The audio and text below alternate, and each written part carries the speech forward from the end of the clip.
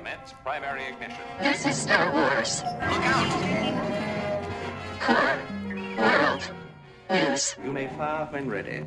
From Luxor to the Kuros system, I'm Rex Comback, and you're listening to Core World News, your Star Wars newscast for in-depth coverage and analysis of all the latest stories from around the galaxy. Now for your news segment rundown for August 8th, 2019. Reading Rapstar with our special coverage of Timothy Zahn's THRAWN Treason. But first, StarWars.com has revealed the new book, The Secrets of the Jedi, by Mark Sumerak. Now for your hosts, Ben, Greg, and Adam to discuss. Greg sounded good. Greg's is like full force. Like he's in free. Talk about a bounce back. He's better than ever. I know. That was impressive. Right back to the Caribbean now. He's left. So we'll get him next week. He's back to what's left of Scarif beat. Yeah. So there's a little bit of information on this book. Coming November 19th from Inside Editions. The tome is filled with lush paintings, special interactive features, including a pop-up holocron, a translator card, a Jedi equipment booklet, and much, much more. And that's from StarWars.com. A little kind of brief description of what the book's all about. And then there are a few sample pages on StarWars.com as well that a lot of people have scoured over and looked at. And there's a lot of information there. And it's kind of this updated tome of the Jedi secrets, which is all I could ask for. That's awesome. When is that due out? Do they know? Do they have a release date? November 19th. Oh, sweet. So right in time for Christmas. Yeah. All right. Perfect. Santa, if you're out there, you know what I want. Darth Santa. Santa Jedi. Cool. I have a question, because I was just clicking on some of the pages right now, and it's written in first person. Oh, yeah, it's written by, or like in Skywalker's voice, right? Is it Luke's voice? That's what I was trying to figure out, is whose voice was it. That is. It's written from Luke's point of view. I forgot to mention that. Nice. Because I clicked on the Last Jedi part that I was reading a little bit very quickly. But yeah, it's very interesting. Yeah, this is like, so allegedly this is what he was scrawling while he was sitting there not connected to the Force, right? Yeah. Could this be one of the books that we see in the tree in The Last Jedi? We haven't seen the... Oh, yeah, but we do have a image of the cover of the book, and it does seem to have the scripture, but it's not like built like a replica tome or anything like that, which would be really cool. I'm just wondering what the spine looks like, and, you know, I mean, when the way they described it, it sounds like it could have been... Like, I feel like we might see it in 9, if assuming Rey, we revisit those books. Or it might be in the jacket of the thing and be like, oh, yeah, I mean, it would make sense if he has the Jedi texts, if he really believes he's the last Jedi, he might add it to him and be like, I don't know, maybe someone will find these. Yeah, I'm sure it's in the sock drawer of the Millennium Falcon with everything else. But for synergy's sake, yes, I bet you they're kind of trying to make this his journal, which is part of the sacred text, which is awesome. But page turners, they were not. So he probably didn't read them. Like, I think Yoda insinuates that Luke probably didn't read the books. He may have added to maybe one of the texts, but I don't know. I think Luke was kind of is more living a life of symbiosis with nature. I don't think he was a scribe per se on the island. I don't think he was writing anything down, but he may have been. I don't know.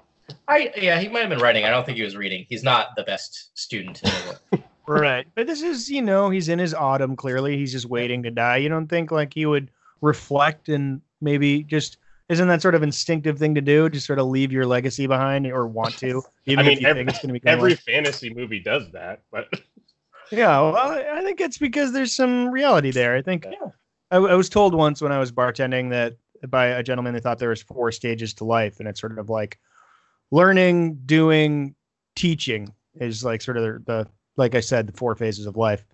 I only mentioned 3. But... I was like, wait, what's the 4th? You heard me. There's 4 phases. The 4th is math. I haven't learned that one yet. Yeah. But it's like sort of, that's sort of what you do. Or I think parenting. Yeah. And then this sort of like you want to be a teacher at the end. And I don't know. I think some people think that we're, not in that phase yet because we're, still doing our thing. But I don't know. I just had to assume it was some bar knowledge.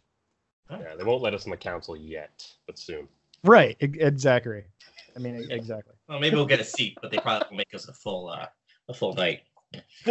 Take a seat, Adam. All right.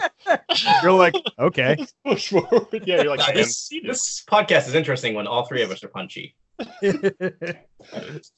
So yeah, this book looks awesome. I'm definitely gonna pick it up. Probably gonna pre-order it. Yeah, I can't wait to learn all these new juicy secrets. So should be exciting.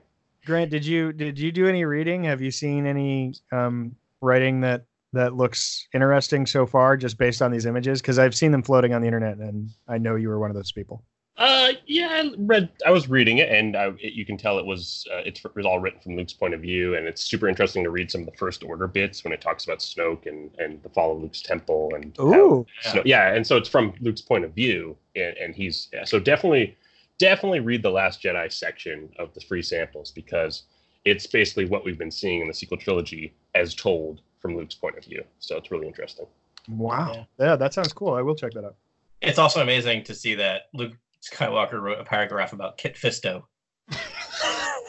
Like I just look at Jedi Masters and Knights, and I'm not even being like sarcastically funny. I'm weirdly excited to hear Luke talk about the old Jedi Knights and Masters. Like that's really kind of neat. I wonder what he even knows. I mean, I guess everything he knows about Kit Fisto would have been told to him by Ghost Ben Kenobi, right? Right.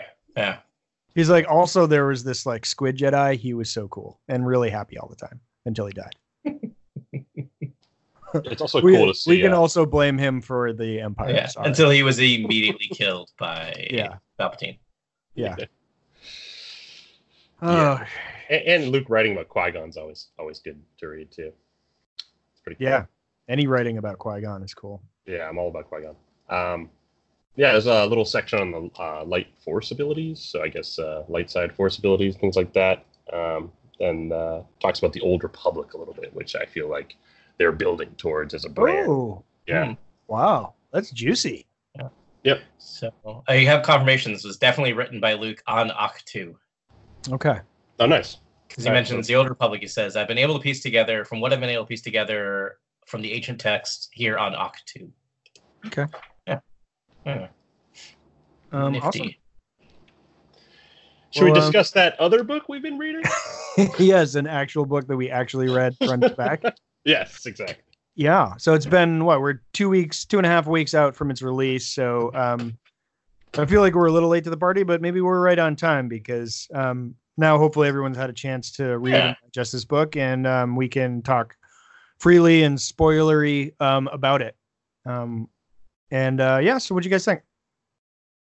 I thought it was interesting. It was always fun to read THRAWN, and to, Zahn is always such a genius when he brings THRAWN into these new challenges. And I was a little skeptical at first, judging by the start of the story and a sort of pest control aspect to it. And then it just turned into this beautiful kind of military campaign that was really interesting. And there was lots of characters that surrounded THRAWN that were just as intelligent, just as witty when it came to tactics, and it was just really fun to read through all those characters and witness all that stuff. Really cool.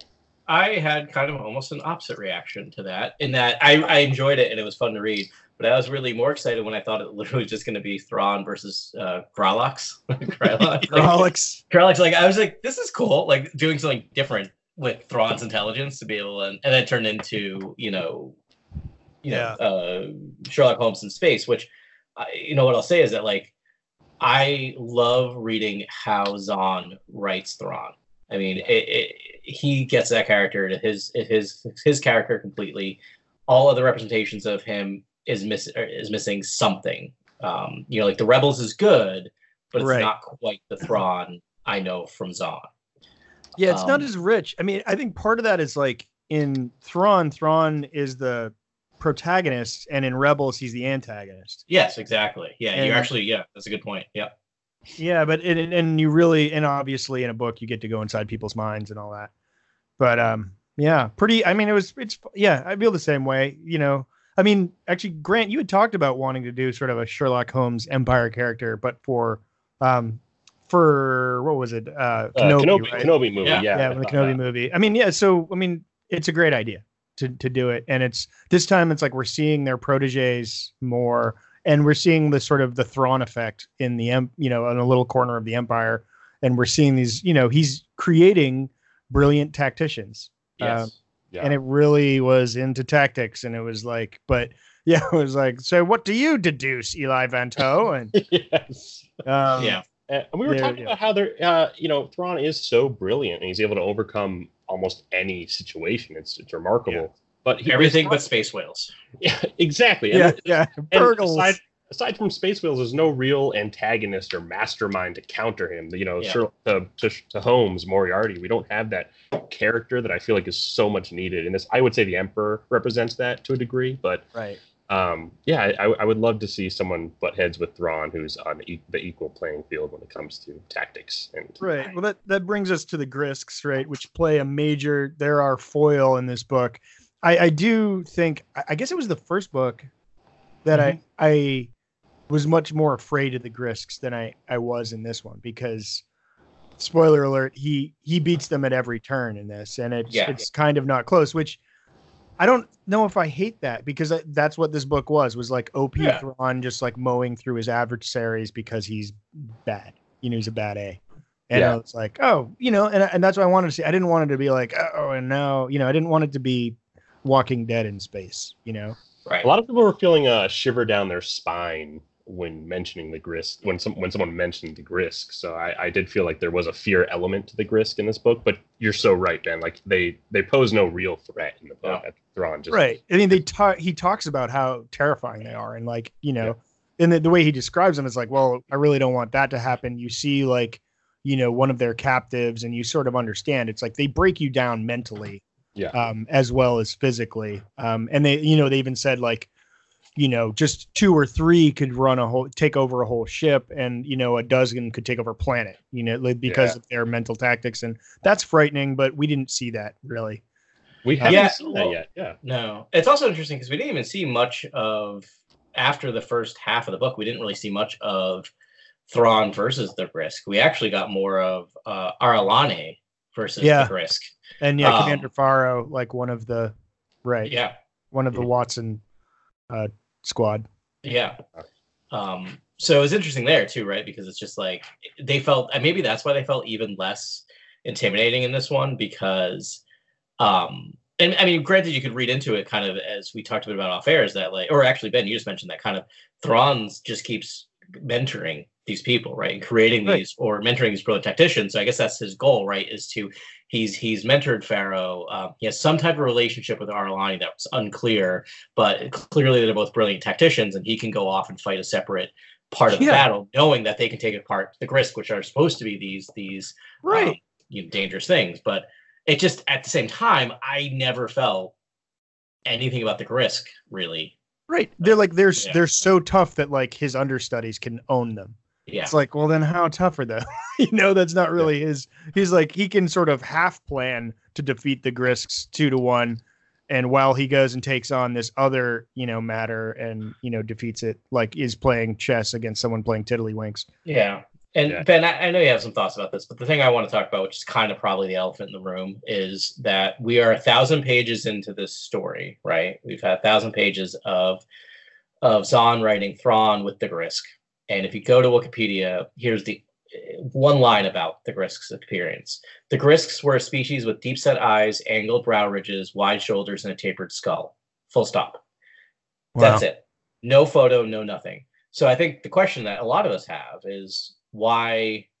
What's the secrecy surrounding the Grisk? What's the plan? There's no real entry. There's no fan art. There's like nothing. Yeah. So I mean, my theory was it's because they're saving the reveal. They when they have the reveal what they are.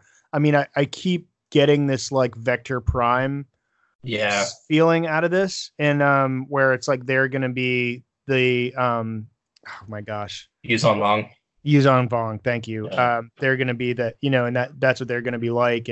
But it's not going to be as gruesome as a Yuzon Vong. It's going to be a watered down version of that. Yeah. But they haven't quite figured out how to do that yet. And so we're going to see them again. And my thought was, well, this could be, the bad guys post episode 9. Yeah. Yeah. And when we were off air, we were discussing. I mean, I think I have a different point of view. I think that they won't get as far into the galaxy as they did in this book ever again. I think they're only going to be the unknown regions, and I believe there is a war in the unknown regions that we don't know about. That I think Adam, you were talking about that.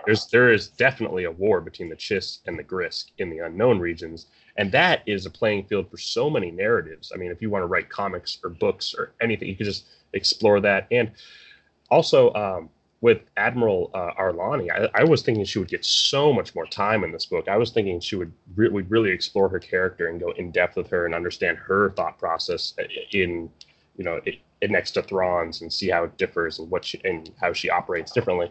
And, right. What is another Chiss thing? Like, are they all as smart as Thrawn? And we didn't really get that. We didn't really get that. We got that one battle at the end where we get this beautiful scene where she does take control of the Steadfast and fights the Grisk commander and takes on the hegemony, and it's really cool, and we get a lot there. But I was really thinking we would get a lot more with her, and I hope we get more with her in the comic space or in more books or something, because I think she's cool. I think. Yeah, go for it, Adam. Oh, so I'm kind of similar with you, Ben, but I think this is actually part of what's going to happen.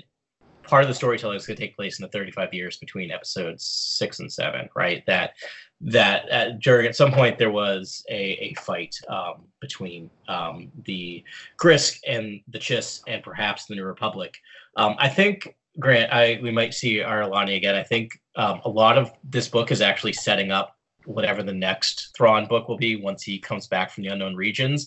And I think we actually get a little bit of a hint of where he is post Rebels. And so, like, literally in the last 5 pages of the book, Thrawn is saying goodbye to Arlani, and Arlani says, "I very much fear I'll never see you again. The growing chaos and the ascendancy warns of coming war. If you don't return quickly, there may be nothing left for you to return to." So I'm guessing that when he gets kind of thrown out into the unknown regions, he ends up reconnecting with the Chiss and seeing that he needs to go back to his home to set things right, and comes riding back with the Chiss at some point. Right. That timeline, you're right. That timeline makes a lot more sense. That so he's because along the timeline, his next battle's with Lothal, and then he goes on his Purgle wild ride, and then so all of a sudden he's in it. He's thrown out there. I demand that ride at Galaxy's Edge. Me too. the Purgle Mountain. That would be pretty great. And then so that would make sense. Like, oh well, he's in it, and now he has this asset. He could make what's his name, Ezra Bridger, sort of come around and be like, well, this is what's really facing the galaxy. They could team up, and then you add in whoever goes after him. You have another good cast of characters and a good bat out there, and the timeline would make sense that it goes on sort of during that time. Maybe it doesn't, maybe it's both of your answer. It doesn't enter even back into anything outside of the unknown regions. It all happens out there. Yeah, I'm kind of with you guys now. I think maybe that's exactly what it is, right? That this is the third animated series we get, fourth, is Ezra, Thrawn, Chiss, Grisk war. Right. Well, we're also, the unknown region is a pretty popular place because you also have the First Order amassing there during that same time period. And we know that the First Order is massive. We don't even know the scale yet. Yeah. So it's a lot. That's a busy place with answers. And based on that final battle and how the Defenders were just laying waste to Grisk fighters, it makes me think that the TIE Defender program was designed and built to combat the Grisk in the unknown regions. I feel like Han has this ulterior motive where he wants to use the Defenders against the Grisk because I think he thinks that is the silver bullet. Yeah, you're right. I think it's really interesting. Yeah, I never thought about that. But I just thought it's like he created his own chess piece that could be, that was the most valuable piece on the board. Like I just got that, it's like, oh, it can move in different ways that other pieces can't move. It's interesting. Like he just feels like the answer is like, oh no, you just put shields on a fighter and it's awesome. On a TIE fighter and you have the best. But it also, I think you also have hyperdrives and it has like some other thing that TIE fighters don't have. Like heavy armaments and things like that. Yeah. Yeah. Oh yeah. There's special lasers that it has as well. Yeah, and you could see in Rebels. They own. The Rebels don't really have an answer for it either. Well, it's cool. It's interesting. I can't help but feel like we're gonna get. We'll get some answers about the unknown regions in 9, but I don't know if we'll get any more answers about Thrawn or any more indications. Can you imagine a place sort of where we see them again? where we see him in 9? Well, I have my theorized last shot that I'd love to see, but I mean, this is just a fan wish. Like, I would love to see Thrawn be introduced at the very end of 9 and kind of set up so that way we're not ending with a celebration. And if they do a next trilogy, which I'm almost certain they're going to do, it's not this jarring transition to, hey, there's bad guys again. Hey, this new threat has arisen. Like, it's easier if you kind of just segue to the next threat without creating this finite ending. Yeah. But that's sort of a Darth Maul and Solo moment, though, right? I think it could be more artsy, though. I think I don't think you need Thrawn to speak. I think it could just the red eyes would say everything, and everyone in the theater would know what that means. I think. By everyone, do you mean like the three of us in a row? Yeah. The Rebels is a kids show at the end of the day. I mean, I'm hoping a lot of kids watch that show. I hope a lot of us have ingested some Thrawn content one way or another. But who knows? Maybe not. I'd be absolutely shocked if we see any Thrawn in 9. And that's not to say I wouldn't be excited, but I maybe my mind's just limited. I really cannot imagine a world where they even touch Thrawn. Maybe very indirectly in terms of like how they did the Ghost in Rogue One, like a screen pause moment where it's on a back screen somewhere. But in the book, in this very book, Arlani even comments about, Thrawn. Are you just a pawn of the Imperials, or do you plan to rule in the Emperor's stead? Like, she says that very line in the book, and I always feel like it's poetically always been Thrawn after Palpatine. And you need a mastermind. You need someone who's an actual tactical genius. Like, that's what Palpatine always represented. I think you need to replace that void with the same sort of character, but just maybe not so much, not dealing with the Force as much as dealing with, even more clever tactics when it comes to battles and war games. I'll meet you halfway, because here's the thing about Thrawn. You've created a character with probably the highest level intelligence of any of the characters you've seen in any of the Star Wars movies, except maybe some of the Jedi Masters and Palpatine. Like, he's just first level intellect. But and so here's the thing: if he is alive during the First Order era, there's no way he's not involved in it. So either he's dead or he's involved in the First Order, in my mind. I just had a thought, the other entity that could be out in the unknown regions is whatever's left of the Empire, or the Emperor. And whatever sort of squad he's assembling, doing out there. I mean, is there any chance like Thrawn could reunite with the Emperor and maybe a new army? Maybe it's like the Emperor's like leading the Chiss Ascendancy, or he's, I don't know, who knows? Like, but they're there, or maybe it's he's teamed up with the Grisks and he's done something. I don't know. I'm just trying to see some different creative ways. It's just so weird because it's just like Thrawn is an antagonist and a protagonist depending on whoever the author is, and so he could really land on any side of the coin. Yeah. If there was the Emperor existing in the same movie as Thrawn, let's say in Episode 9, do you think Thrawn would be working with the Emperor, or do you think he's like above him and would be on the opposite side, sort of playing him? Well, yeah, in Rebels, he's definitely portrayed as a villain, and like you were saying, he's definitely the protagonist in these books. So after reading this book, I've kind of looked at him as a protagonist, and almost he has some empathy to a degree, and he's not looking to hurt people or go out of his way to hurt people like Palpatine would, right? We need him to do. So he's a different character altogether. But I can definitely see a scene where Palpatine says, "My contingency plan failed. Like, you are my last resort. I cede my empire to you," or something like that. And then you see the red eyes. Like, I can definitely see that scene. Wow. Yeah. I don't know if it's going to happen.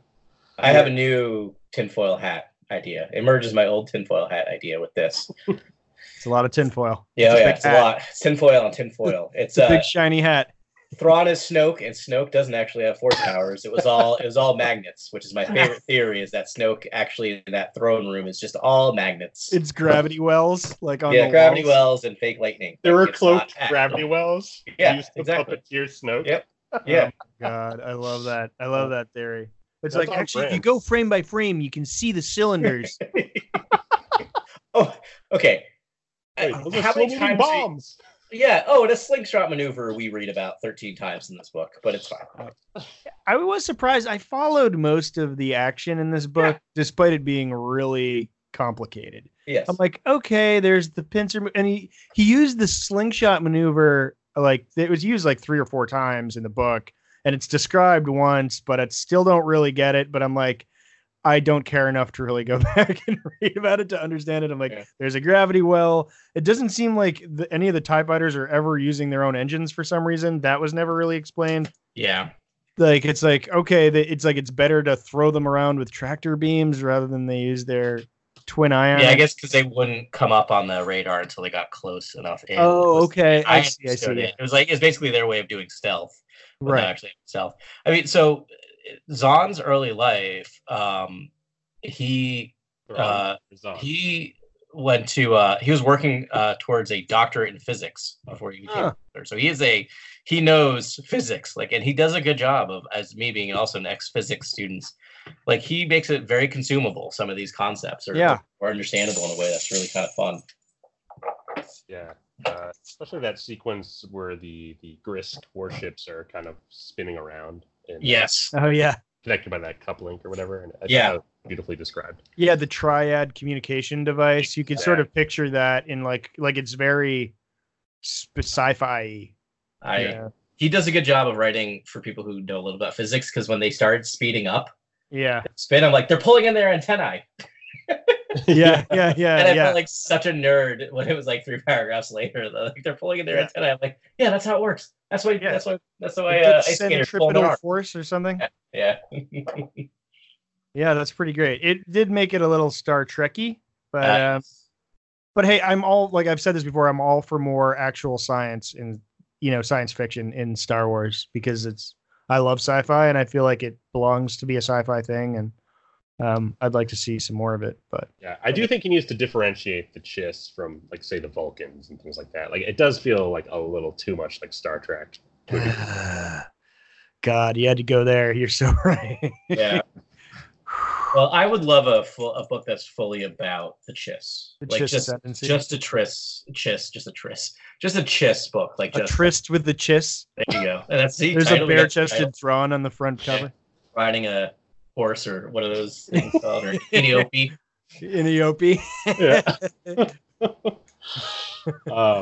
Yeah, that's great. Well, we know there's the family-driven conflict in the Chiss Ascendancy. We know there's like these different houses that are infighting, right? I think that's clear a couple times. So that'd be beautiful to get some more insight into that.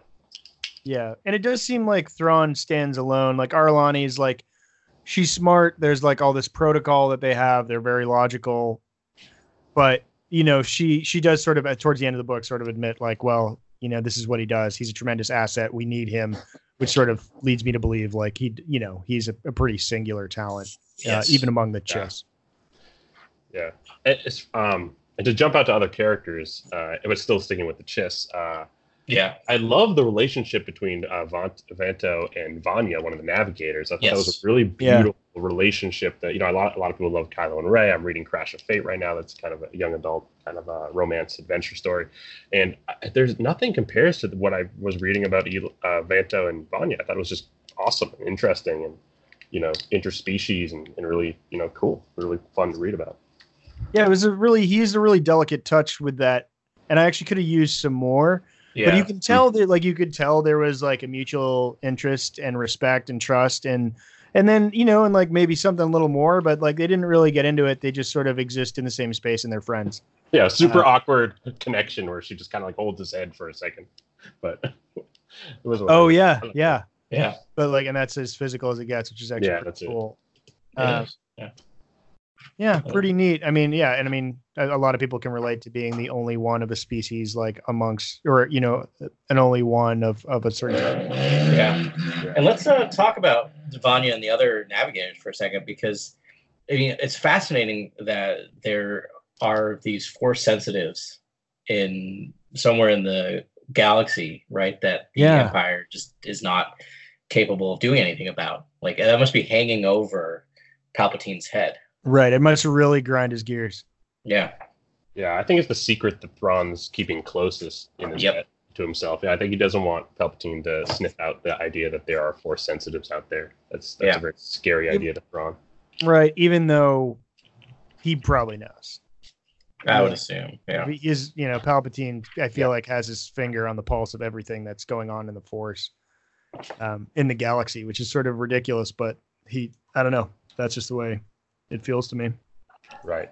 And he's always sensed that there's some sort of, a Force power out in the unknown regions, something that's out there that's of great power, and he's interested by that. And it could very well be these navigators. I mean, for all we know. Yeah. But, and I loved reading about Second Sight in the book, and it's called Second Sight and Third Sight. Yes. Right. Really cool. Yeah. Second sight is the sight from within. Third sight is the sight from without, is the way they describe it. Right. In a sentence. Yeah. So third sight's for navigating, and second sight's for like really absorbing minds, like to share your mind with someone else. Yeah. Kind of interesting. Right. Yeah, it's really cool. Yeah. Totally different behavior. The Force has a totally different behavior among their people, where it decays over time, and then they have these two Force abilities that we haven't seen before. No, but we do see, right? I think in the last book, Vader taps into third sight, right? Mm-hmm. But I'm just saying, among the Chiss, like that's sort of, yes, Yep. Anakin or Vader was able to do it, but Right. didn't actually both Anakin and Vader do it once, or did only Vader was the only one that did it? I can't remember. I thought it was just Vader. Vader. Yeah, they had to, because they talked about it in this book where they had to clear the bridge, and he's just like, all right. Right. And the Chiss have Vanto, whose power is really the ability to see all these kind of like patterns, right, in data, examining all of the DNA, right, of these girls to see where does this come from? Why does this one girl have it longer than anyone else? Like it's just like they're really trying to crack the Force. It's interesting. Yeah. Yeah, really interesting stuff about the Navigator trance, the memory walls, and taking Vanto through visions and things like that Unhees does later in the book. And wonderful new character, assistant director Briley Ronan, calls these Navigators Jedi openly. And fears that and thinks that he should relay the information to Palpatine, or is wondering whether Thrawn has kind of Ronan has a wild trajectory in this book, and by the end of the book, he's wondering, if Thrawn is sending him out to be with the Chiss to study or be a plant for the Empire to take out these Jedi or whatever. But it's still kind of mixed at the end. Yeah, that was an interesting sort of twist that I was like, huh? I mean, I don't understand why. Like, it's clear, like, once he's done that, he won't be welcome back to the Empire, which seems like nothing he'd ever do, but also, like, I don't know what he's going to do for the Chiss Ascendancy except being a total pain in the butt. Snobbish dick.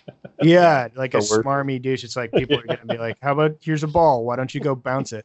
Yeah, it was a bit weird. I didn't really... I mean, I followed it in terms of I read it and I understand all the words and the way those words led to sentences. But in terms of the reasoning, I was kind of like, I feel like he's just collecting people and we don't quite know why yet. I know, but like Vanto Eli, I thought and was Pharaoh, an honor, right? But like Ronan, he's like I thought it was going to be like, and then he stepped into an airlock and then it opened, and that was but like, and no one ever saw him again.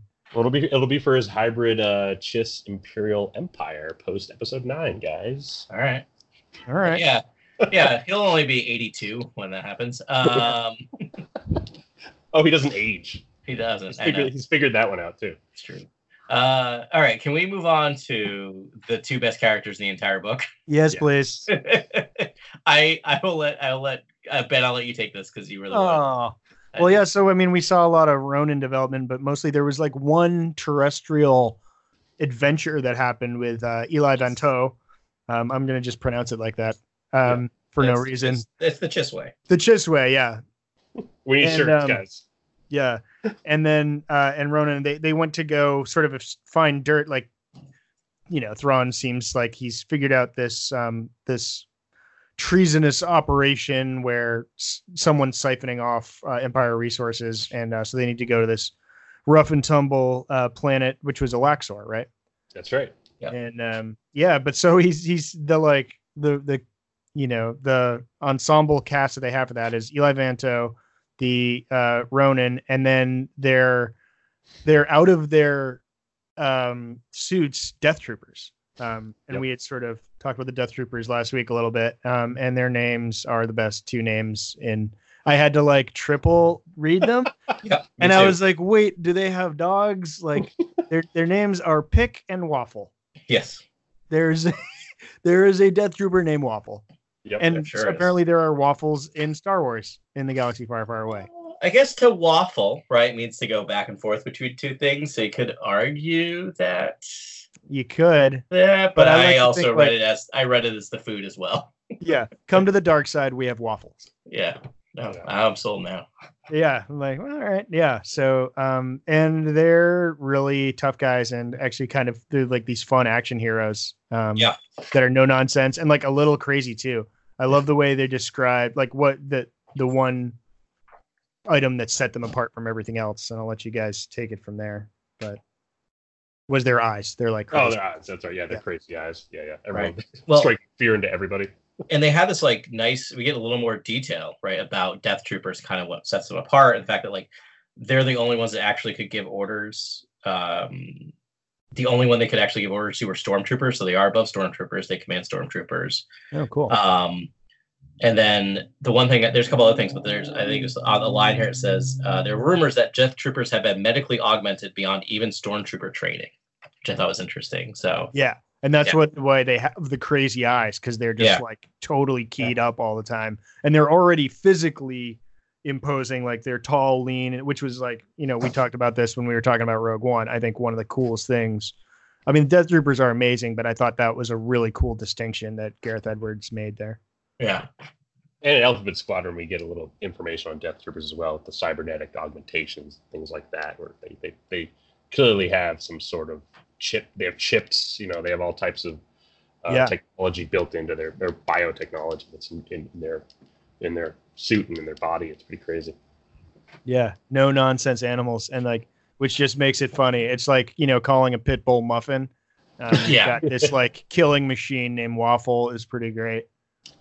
Yeah, and Zahn does a great job doing with that one action scene between Pick and Waffle and the pirates. And that was beautifully described. It was just really, really cool action, and Pick was just awesome in that fight. It was so cool to read all those descriptions and how fast he was just taking people down. And those pirates, and talk about crazy names, those pirates have some crazy names. Yes, names, kind of outside anything we've seen in the Star Wars naming convention. Yes. I think you wrote some down, Grant. Yeah, so I see your Pick and Waffle, and I raise you a Grimple and Torf. Or a Jeffrey. There's a guy named Jeffrey in Star Wars, people. Yeah. Well, Mole's my favorite character in the book. Okay, nice. Yeah, he's pretty. I mean, in like a little on the nose though to name him Mole, right? Right. There's a lot of on the nose stuff. There's a guy named Bleary who gives a Bleary recount of his contact with the Grisk. Yeah, and his name is Bleary. I was like, all right. Right. There's a guy named Westerly, which I like. I guess he's from Cape Cod. I don't know where that. I just for some reason I associate that with the Cape, but yeah, interesting name. Yeah, a lot of those I was like, I need to start writing these down, like as they were sort of just like rifling through all these names. But I don't know. It gave that planet its own sort of flavor when it had all these sort of frumpy names. Yeah, like Sisay.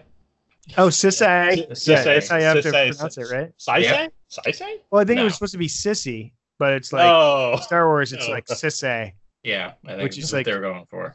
It was hard to say Sisay said. That was hard for me. Yeah. I was reading that. It was just in my head. I was like, oh. Sisay. Yeah, I tripped over that name every time I read it, and they only read it like 105 times. Every single time. Another interesting kind of name drop or title drop. Like on page 198, he just talks about sent a pair of space troopers. Yes, I loved that. So I put that with a question mark, and I just Googled it, and this is kind of crazy. The only time we've ever seen space troopers, or they've been in anything in Star Wars, is in Episode 4 for a split second when they're walking outside of the Death Star. That's it. Yeah, when the Millennium Falcon's being pulled into the Death Star, you see them outside. Yeah, near that thing. It's just fascinating that we have two things. We have a type of stormtrooper that's been with us since 1977. And granted, they may have been more of the old EU, but this is the first time they've popped up a new EU. We have an entire... Really? Okay. Yeah, first time. The only appearances in new canon is THRAWN, TREASON, and Star Wars Episode 4. Right, because in the original trilogy, but there are space troopers, not with the same names, but in the Clone Wars, we see them. There's an episode with Kit Plo Koon, who he has like they have a battle outside a ship, which is pretty cool. But yeah, an original trilogy, like those are the or the Empire. Yeah, I think that's it. We saw underwater troopers in Resistance, which is a little after that. That's really First Order. Yeah. But yeah, that's pretty crazy, man. And that's a deep cut too. If you're just like, I mean, if you even see the space troopers, because there's, some people are like, all right, what are they doing outside the Death Star? Like that doesn't make. Why are the troopers outside the Death Star? But and they were apparently first identified as space troopers at Celebration Anaheim. So it's the first time they were ever called space troopers was in 2015. Right. I bet Lucas just put him there because it looked cool. You know? And he's like, I don't know, explain it later. Both played by ILM's Joe Johnston. Same guy played two of them, just use a split screen technique. Oh, that's awesome. Yeah. Well done, Joe. Yeah. And they were going to be in Rogue One, but then they weren't. Yeah, it would have been really cool if they were sort of floating around when you see them dropping the dish in. It would make sense. There would be technicians outside. But cool.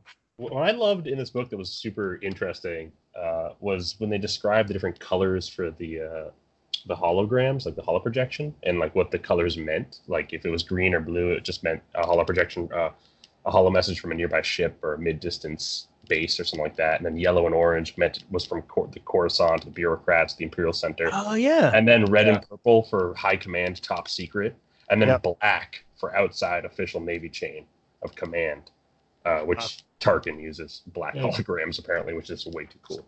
Yeah, that was really cool. And we got some insight into the Chiss ranking system, kind of a little bit. Like some of the ranks really interesting to me. There's a mid commander Tannic, I believe. Oh yeah. Yeah. Just some interesting kind of titles that it was interesting to hear those. First officer Kresh, mid commander Tannic, senior commander Sinsar. So relatively similar to the Empire. Right. Yeah, you could probably make analogs, but it's pretty cool to they have their own hierarchy, and I just like that they're called the Ascendancy. I think that's really cool, and I like that the Grisks are called the Hegemony. I think that's pretty awesome. Yeah, agreed. Yeah, I mean, and that makes sense. Sort of, there's a hegemony in what's that called? The Shrike with the Shrike, the Dan Simmons novel. Oh, Hyperion. Hyperion, yeah. Yes. That, so it made me think of that. But that's it has a lot of negative connotations. Like hegemony is sort of like we take you and all your culture and we make it one. Right. And that's what hegemony is, and it's sort of that's really cool. And his name. Did you guys have any favorite lines from the book? I don't think I wrote. Maybe. Nope. I really loved that moment when they were when he was. You're good with dialogue, so I'm sure you're eating up those lines. There were some good lines. There was one where they were about to attack the forward operating base or whatever, the Grisk forward base. Arlani's like, "You were going to return us to the Steadfast," and Thrawn's like, "Navigator Vanya wishes a memory of this day." And I was like, "That is awesome!" Like, yes, that was cool. And then he just uncloaks all his fighters and just lays waste. I was like, "This is way too cool." Yeah, that was a great Thrawn moment. Yeah, and he's like, "Yeah, you know what? I know what you need," and that makes a lot of sense to me. I just want to run through some other names that I have written down, and then maybe just get into one last concept that maybe we can discuss. But I'm looking down it's Thrawn's the leader of his I think it's the leader of his Defender Squadron. His name is Major Quatch. Yep. Yeah. Yep. Dobbs and Quatch. Yeah, I see your Grimple and Porf, and I raise you a Dobbs and Quatch. I know. Now, whenever we get surly at him, I'm just gonna call him a Major Quatch. Adam, you're being a Major Quatch right now. So every week, apparently. All right, you're gonna be. It's coming. I love how there's ships in this book called with really, really badass names like Chimera, Steadfast, Fire Drake, Harbinger, Mist Hunter, Stormbird. Yeah. And Brylan Ross? Yeah. I know. I kept thinking, wait, why are we talking about a person? Oh, we're not. It just, Yeah, that was a crazy name they just threw in there. That's a weird name. Yeah, there's that. Oh, and then so, anyways, the one thing that struck me about this, about 3/4 through the book, was just like how that we were looking at the Empire, like we were reading about the Empire the whole time, but it was like they were totally protagonists, and we were rooting for all these characters, and they were having a very positive mission, where they weren't oppressing anyone. They were like, they had an ethos, like Thrawn's people, like it, they seemed to be the good guys the whole time, and I was just. And you're rooting for the stormtroopers. And it was like really fun because it's like, oh, now we have all that the Empire has at its disposal, and it's sort of fun to do it. Like, do you think there's any chance we could get a First Order in the middle or at the end of Episode 9 where the whole thing has flipped to be the good guys? We've talked about Kylo flipping. I saw a rumor about like, what if Hux flipped to the defected? Like, what if the whole First Order defects to fight another antagonist? Like, what would you guys think about that? Do you think it would be cool? Like, so suddenly the good people have taken this over, and I don't know, there could be some sort of like the next phase could be the Empire is like the positive side. It's hard when the first thing you see them doing is slaughtering villagers. Right. Yeah. So I mean, it has a long way to go, like but that. What if you could Thrawn do is that. like takes it over, and like it's a top-down transformation of what they do, and it's like all that indoctrination of First Order actually means like, yes, we're just bringing order, we're not actually enslaving nations and siphoning off all of their I think natural the resources. stormtrooper design has built up like an iconic reputation as being like a kind of villain or the antagonist. I don't feel like you would ruin that iconic image. I feel like that would ruin that iconic image, and so I would love that because the rebels would finally look cool. Like the good guys would finally look cool because stormtrooper armor looks awesome. Like, don't get me wrong, like it's what I want, but at the same time, I feel like there's a reputation. They're kind of known to be the bad guys, and I don't know if they want to ruin that. I could see somewhere along the lines where you get like a peace treaty between the two, right? Because of an outdoor threat, outside threat, and then possibly have something where it's just like they reform as a new government, right? Where they're taking aspects from both, and so you put some of the people in charge who were in charge, who weren't in charge of the slaughtering part of the First Order, right? But it's tough to do in a movie, right? Like every time we talk about this, I'm like, that's great. That's like a 4-season arc on a show, right? Like it's gonna take a while to do that work, to lay that groundwork. But I like it. I just don't see it in a movie. But yeah, and I'm just thinking now. I mean, technically, we did see it in the prequel trilogy, right? I mean, the clones were that, led by Jedi, which is amazing. But we could see. I mean, I don't know if the Sith troopers are their own force. Like we could see trooper on trooper action. Or devastation. That would be interesting. I do think they are their own force based on some images I've seen, things like that. It just feels like they are on a completely different wavelength than the kind of classic First Order that we know. Yeah. I have a theory for how everything ends, but I will save it to the end. But I do feel like there will be some sort of divisiveness in the First Order, and you have a guy named Allegiant General Pride. We all know that. There's a guy his title is Allegiant in the title, and so I have to think there's someone he's loyal to and someone he's not loyal to within the First Order. So, yeah, or it's just JJ being cheeky. Pride cometh before a fall. Yeah, and I feel like Allegiant General Pride is for sure on the side of the Sith troopers because his robes almost look like Jedi robes to a degree. Interesting. Yeah. Is this one of the characters on the front of that book? No. Where did you get? In Vanity Fair, they showed all the characters. They did a little preview of all the characters. It was in Vanity Fair. Okay. Yeah, it's what's his name's playing him, and now I can't think of the very, very famous actor. Right. Oscar award nominee. Right. The guy. Yeah. Tom. He has my name. Grant. Grant. Richard E. Grant. Richard E. Grant. We got it. Right. I was like trying to Google fast, and I couldn't think of how to spell pride, so it was not working. Yeah. Well, I don't see. See, I feel like Kylo at the end of the day can redeem himself, but it has to be far different from Vader. And so I'm thinking that if Kylo does redeem himself, I think he needs to take out that entire Sith Armada with himself, somehow, because it's not just this kind of it's not this intimate, just one-on-one kind of I'm going to take out the Dark Lord. It's this I'm going to take out this entire Legion. Basically, I feel like that's kind of what needs to happen. Yeah. Well, I mean, for me, that's sort of my fantasy is having this like overpowered Kylo in mid-movie join, defect to the rebellion and together, join with the Jedi to face down the, Sith army and the Emperor or whoever. I think that would be pretty cool because I want to root for Kylo or for Ben. Depending on how they treat him, if he really comes back around. But we'll see. We will see. Yeah, so I just want to jump back to one character in this THRAWN Treason book, the mole character who turns out to be an ISB agent named Deja Colorond, Major Deja Colorond. He was so awesome. Like, I just loved everything that character did, and I hope to see more of him in the comics or something. He was really fun. Yeah, he was really great. We've seen in the Aftermath books a bunch of ISB agents, and we get a lot of background on them there. And I'm trying to think, there was other books with ISB that are escaping me right now, but he was a really savvy, cool character that led some weight. It's also always great to get a Colonel Yularen name drop, but then to actually see some of his people was really cool too. And incredible actor, and also like knows the system, could sort of like duck in and out of like hide on an Imperial Star Destroyer, like so no one can find him, and then appear right at the right moment when he needs to show up. That was pretty nifty trick. Yeah.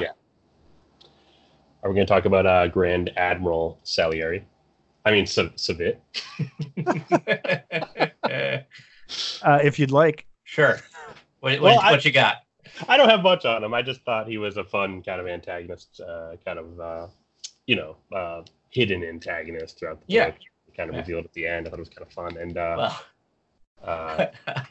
I don't want to be the spoiler, but when you have four people in a room talking, and if this is like Law and Order, it's like Law and Order 101. So when you have like four people in a room talking, and one of them you don't know who it is, I'm like, well, there's the bad guy, right? Because it's not like Krennic or Tarkin or Palpatine. It's Savat. Yeah. Sorry. Yeah. Who hails from a musical He was a musician, background. and like it was sort of thing where like it was cool how they're like Thrawn's like, oh, music is my blind spot, but except in this example when I actually figured it out. When it's not. Yeah. Except when it's not. Right. Yeah. Nikes. Yeah. I mean, and that was pretty much it. That's all I have to say about him. I mean, it was cool. He underestimated Thrawn from the beginning, and yeah, those G77 encryptions just got him at the end of the day. I know. How did you? Everyone has their weak points. Yeah, and for Grolix, it's Coulson 36. Mm-hmm. Clausen 36. Yeah. Yes, I think so. Good times.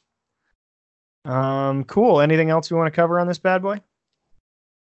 I think I said everything I need to. Yeah, that was really soup to nuts. We really covered that. There was since this is our reading Rathtar segment, Adam, did you want to mention? There's a couple other books that came out this week, right? Yeah, a couple books came out this week. Grant had mentioned one of them earlier. It's a tie into Galaxy's Edge, A Crash of Fate by Zarita Cordova, which I think, Grant, you read a little bit of so far. I haven't had a chance to crack yet, but kind of a young adult romance thing going on. I'm sorry, I just got to stop you right there. So wait, the author's name is Izarita, and one of the characters' name is Izzy? No, her name is Zoraida. Zoraida. Oh, Zoraida. Oh, okay. I misheard you because of Skype. Good. That makes me feel better about this. Yeah, I think it's a kind of star-crossed love story, romance adventure story, and I think the male character I think becomes like a farmhand on Batuu, and the other character becomes a sort of smuggler, and A Crash of Fate comes back to Batuu years later, and they reconnect, and it's kind of this fun story. Yeah. Cool. And then the other one is Star Wars Myths and Fable by George Mann, which and illustrated by Grant Griffin. And it's a short book that is meant to be kind of a storybook, basically, and it sells itself as Tales Untold from the Edge of the Galaxy. When you read the introduction, the idea of it's supposed to be retelling of tales that have been told orally throughout the history of the galaxy. So, I read the first one. The first one is basically a story of how the Sand People on Tatooine first dealt with the Krayt Dragon. And it's almost told like a fairy tale. It's this idea of the Krayt Dragon coming back day after day, eating livestock, and then knowing once he ran out of livestock, he could start eating the people. And then once he started eating the people, the Sand People decide that they need to go kidnap other people to sacrifice to the Krayt Dragon. So it's just really cool. It reads almost like a grim fairy tale. And then there's also Obi-Wan Kenobi in there too, which is awesome. So I've only read one of the stories, but it's really neat the way they're kind of retelling some of these stories that we know about with some of these characters in a very kind of, medieval fairy tale way. Yeah, I think I read a little bit of the Grievous one, and I found it fascinating. The point of view and how they were describing the character. They weren't so much going into his exact identity. They were describing him as the general most of the time. Yeah. Interesting. And the illustrations look beautiful. They're just one at the beginning of each story, and they look kind of like the old fantasy novel illustrations, basically. Like, it's pretty awesome. Cool. I'm gonna try and get the hard copy of that so I can check out those illustrations.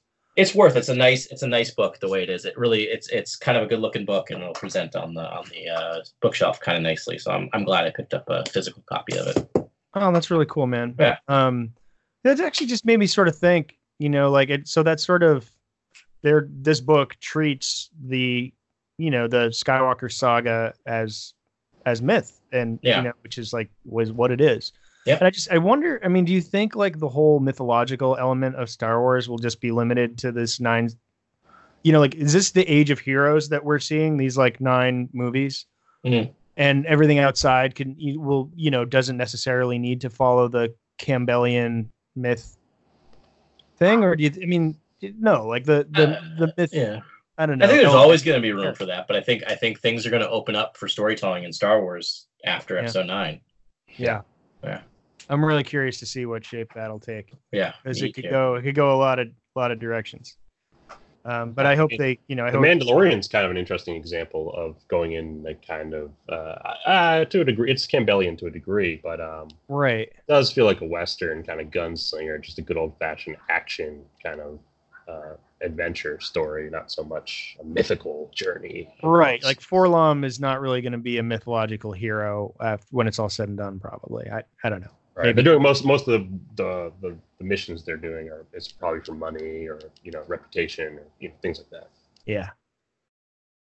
But the Old Republic, I'm really hoping that if Benioff and Weiss and Rian Johnson are all working on this Old Republic and they're going to launch this massive new saga of films set way back in time, I'm hoping it actually has some of the art that it's in the Myth and Fables book. I'm hoping they utilize some of that aesthetic, because it's so, if you see some of the art in the Myth and Fables book, it's just gorgeous, and it looks like it's trapped way back in time within the Star Wars galaxy.